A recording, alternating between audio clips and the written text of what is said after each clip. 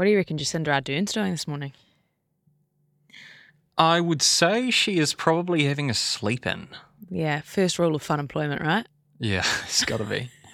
Cup of tea in bed, cup of tea and a lie down. Or, you know what? What? I bet she's out and gone for a run or gone for a walk. You reckon? Or something like that. Yeah.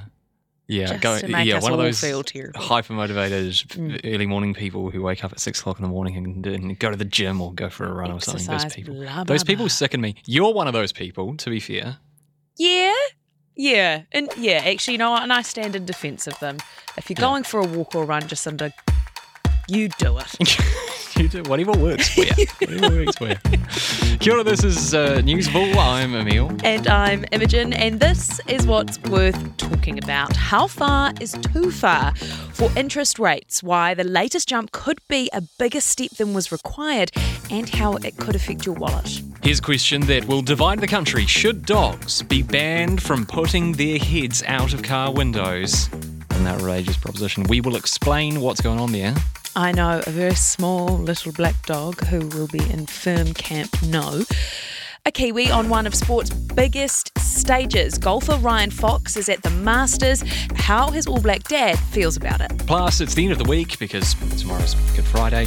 So here is our first ever Fun Fact Thursday instead.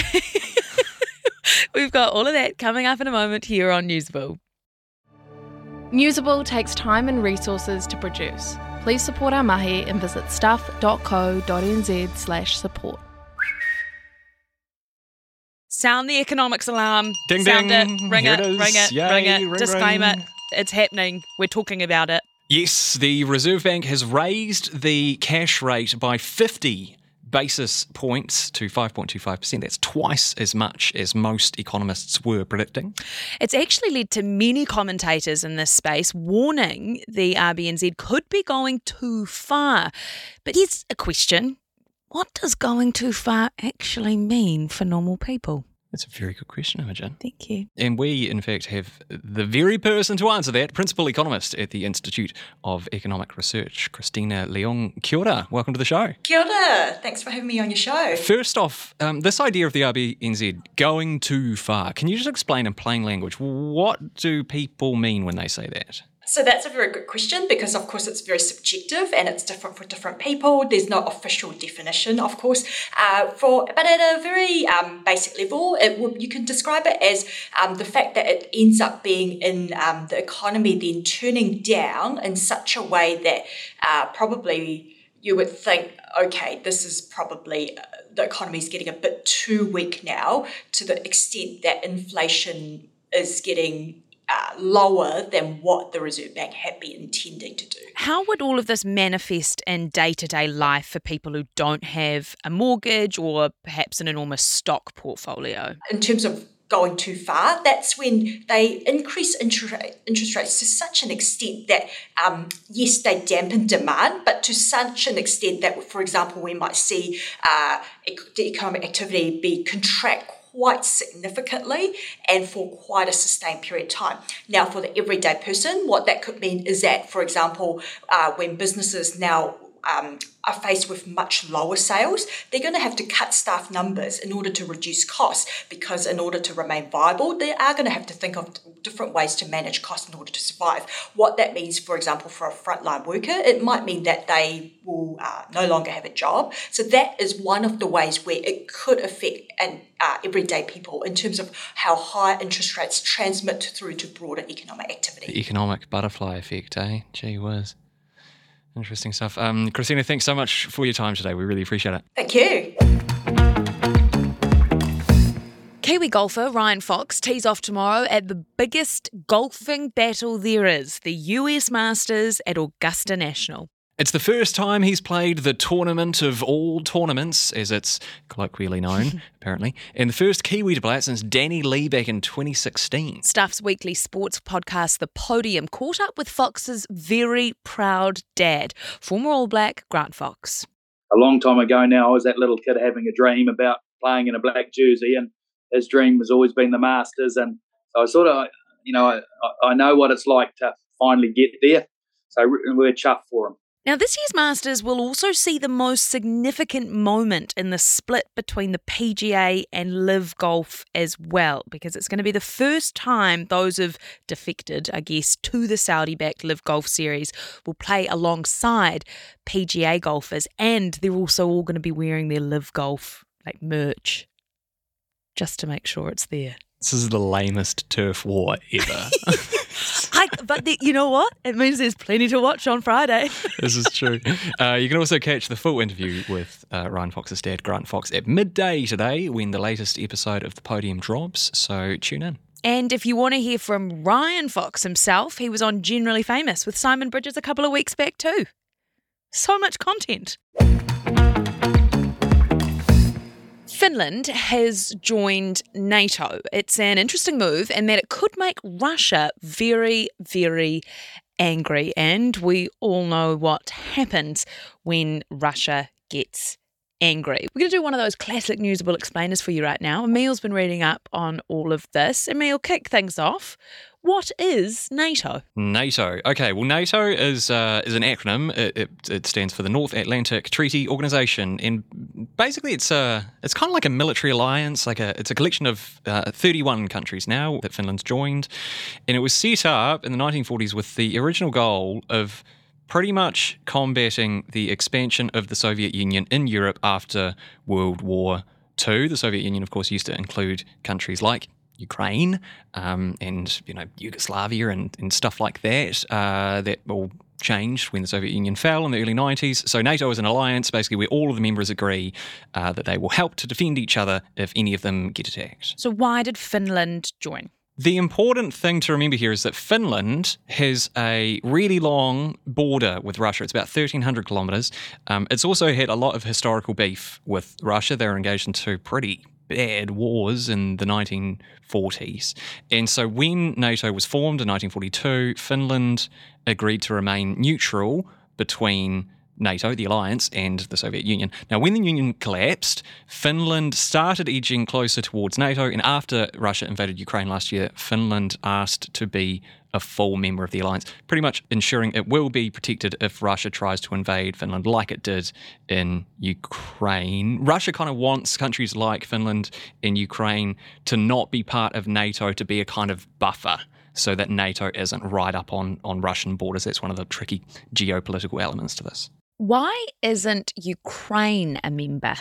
Partly what I said just then is that Ukraine's kind of like a buffer zone between NATO and Russia. Ukraine does want to be in NATO, but membership of NATO has to be ratified by all member states. And as I said before, this is a delicate geopolitical balance. It's sort of the chess of global politics. Ukraine has tried to get a fast-track membership to NATO recently, but that declined because, it would basically mean the NATO member states would go to war with Russia de facto, which they don't want to do at the moment, get engaged in direct military conflict with Russia. What has Russia had to say about Finland? As you can imagine, Russia is not too happy about this. It says it's concerned about this move, which would really... Finland's a big country. Look at it on a map. Now that Finland's joined NATO, it doubles the length of the land border between Russia and NATO. It's pretty nuts. So Vladimir Putin has said his country might have to take action to ensure its security as a result, which is a bit quite menacing and not at all fun for the world to hear. I think you're conflating a whole bunch of issues. Don't want to be held to account on rising child abuse numbers. You can manipulate crime statistics. I promised I wouldn't have a tatty about gotcha journalism. Hang into the National Party's attack line there. I think it would be a resignation offence if I didn't deliver tax reduction. I'm not worried about it at all. Nothing iffy in there. That sits with you perfectly fine. That's what we're focused on. Whatever happens in politics, the weird, the wonderful, the important, the thought-provoking, we got you. Listen to Tova wherever you get your podcasts. A proposed law in Florida has been causing a bit of a stir. Yes, a state senator there recently tabled an animal protection bill that would ban dogs from sticking their heads out of car windows. Just no wonder being My little griffin. It You doesn't may as even, well tell a bird not to fly.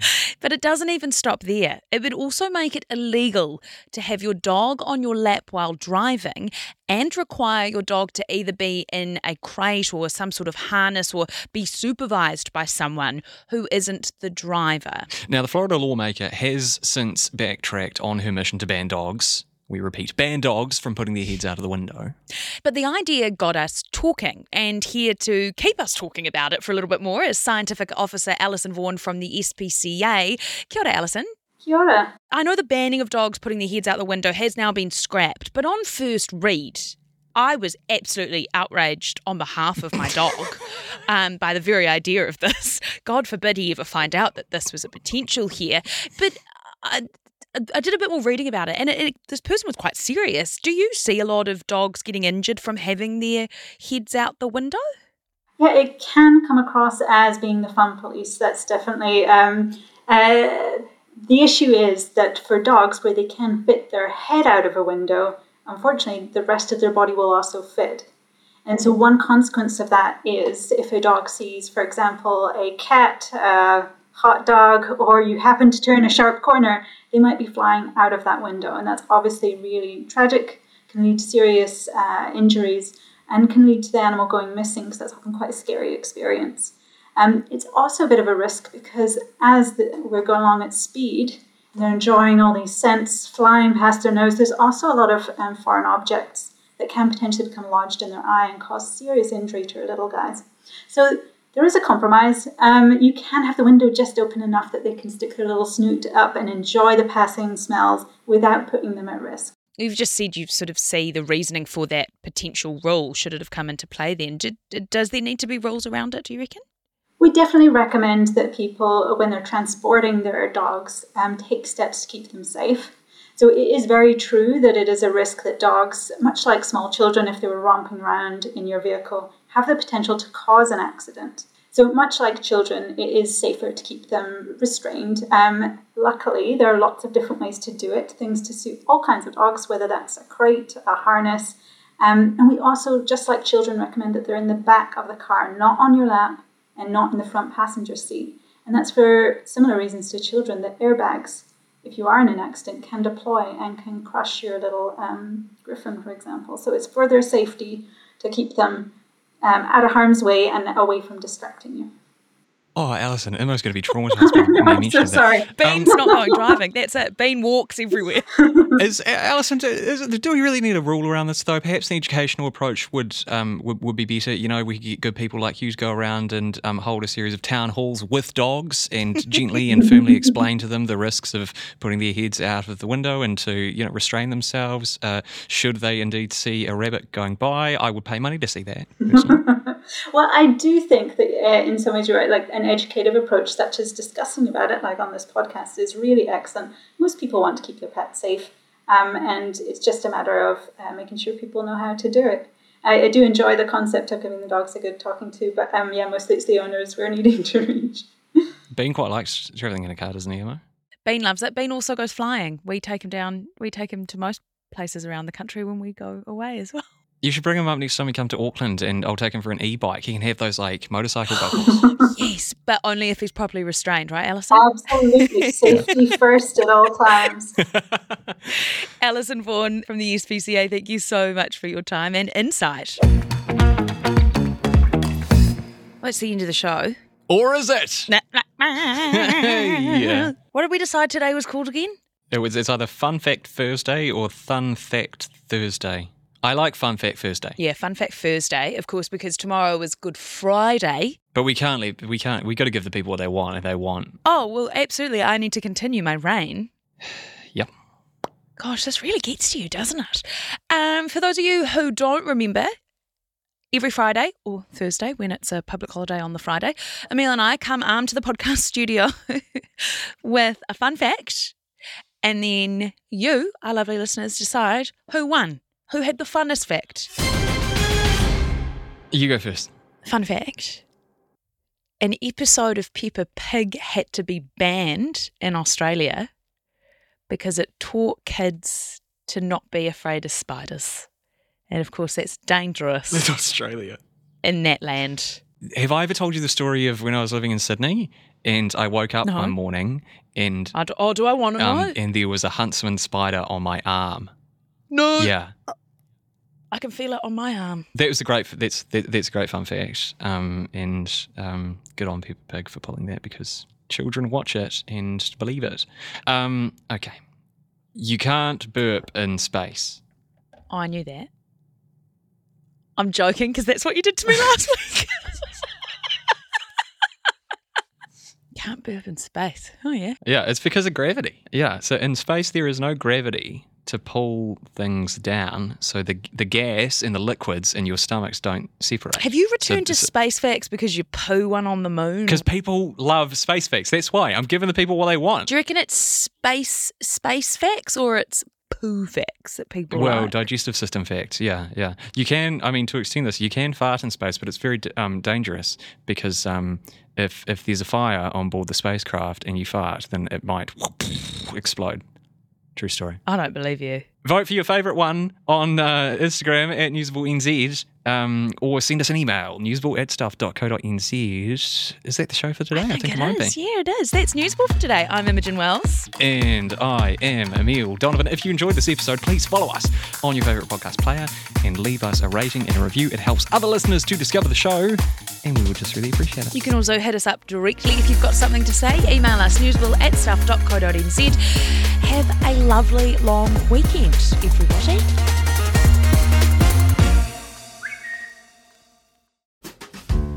Was this episode of Newsable usable?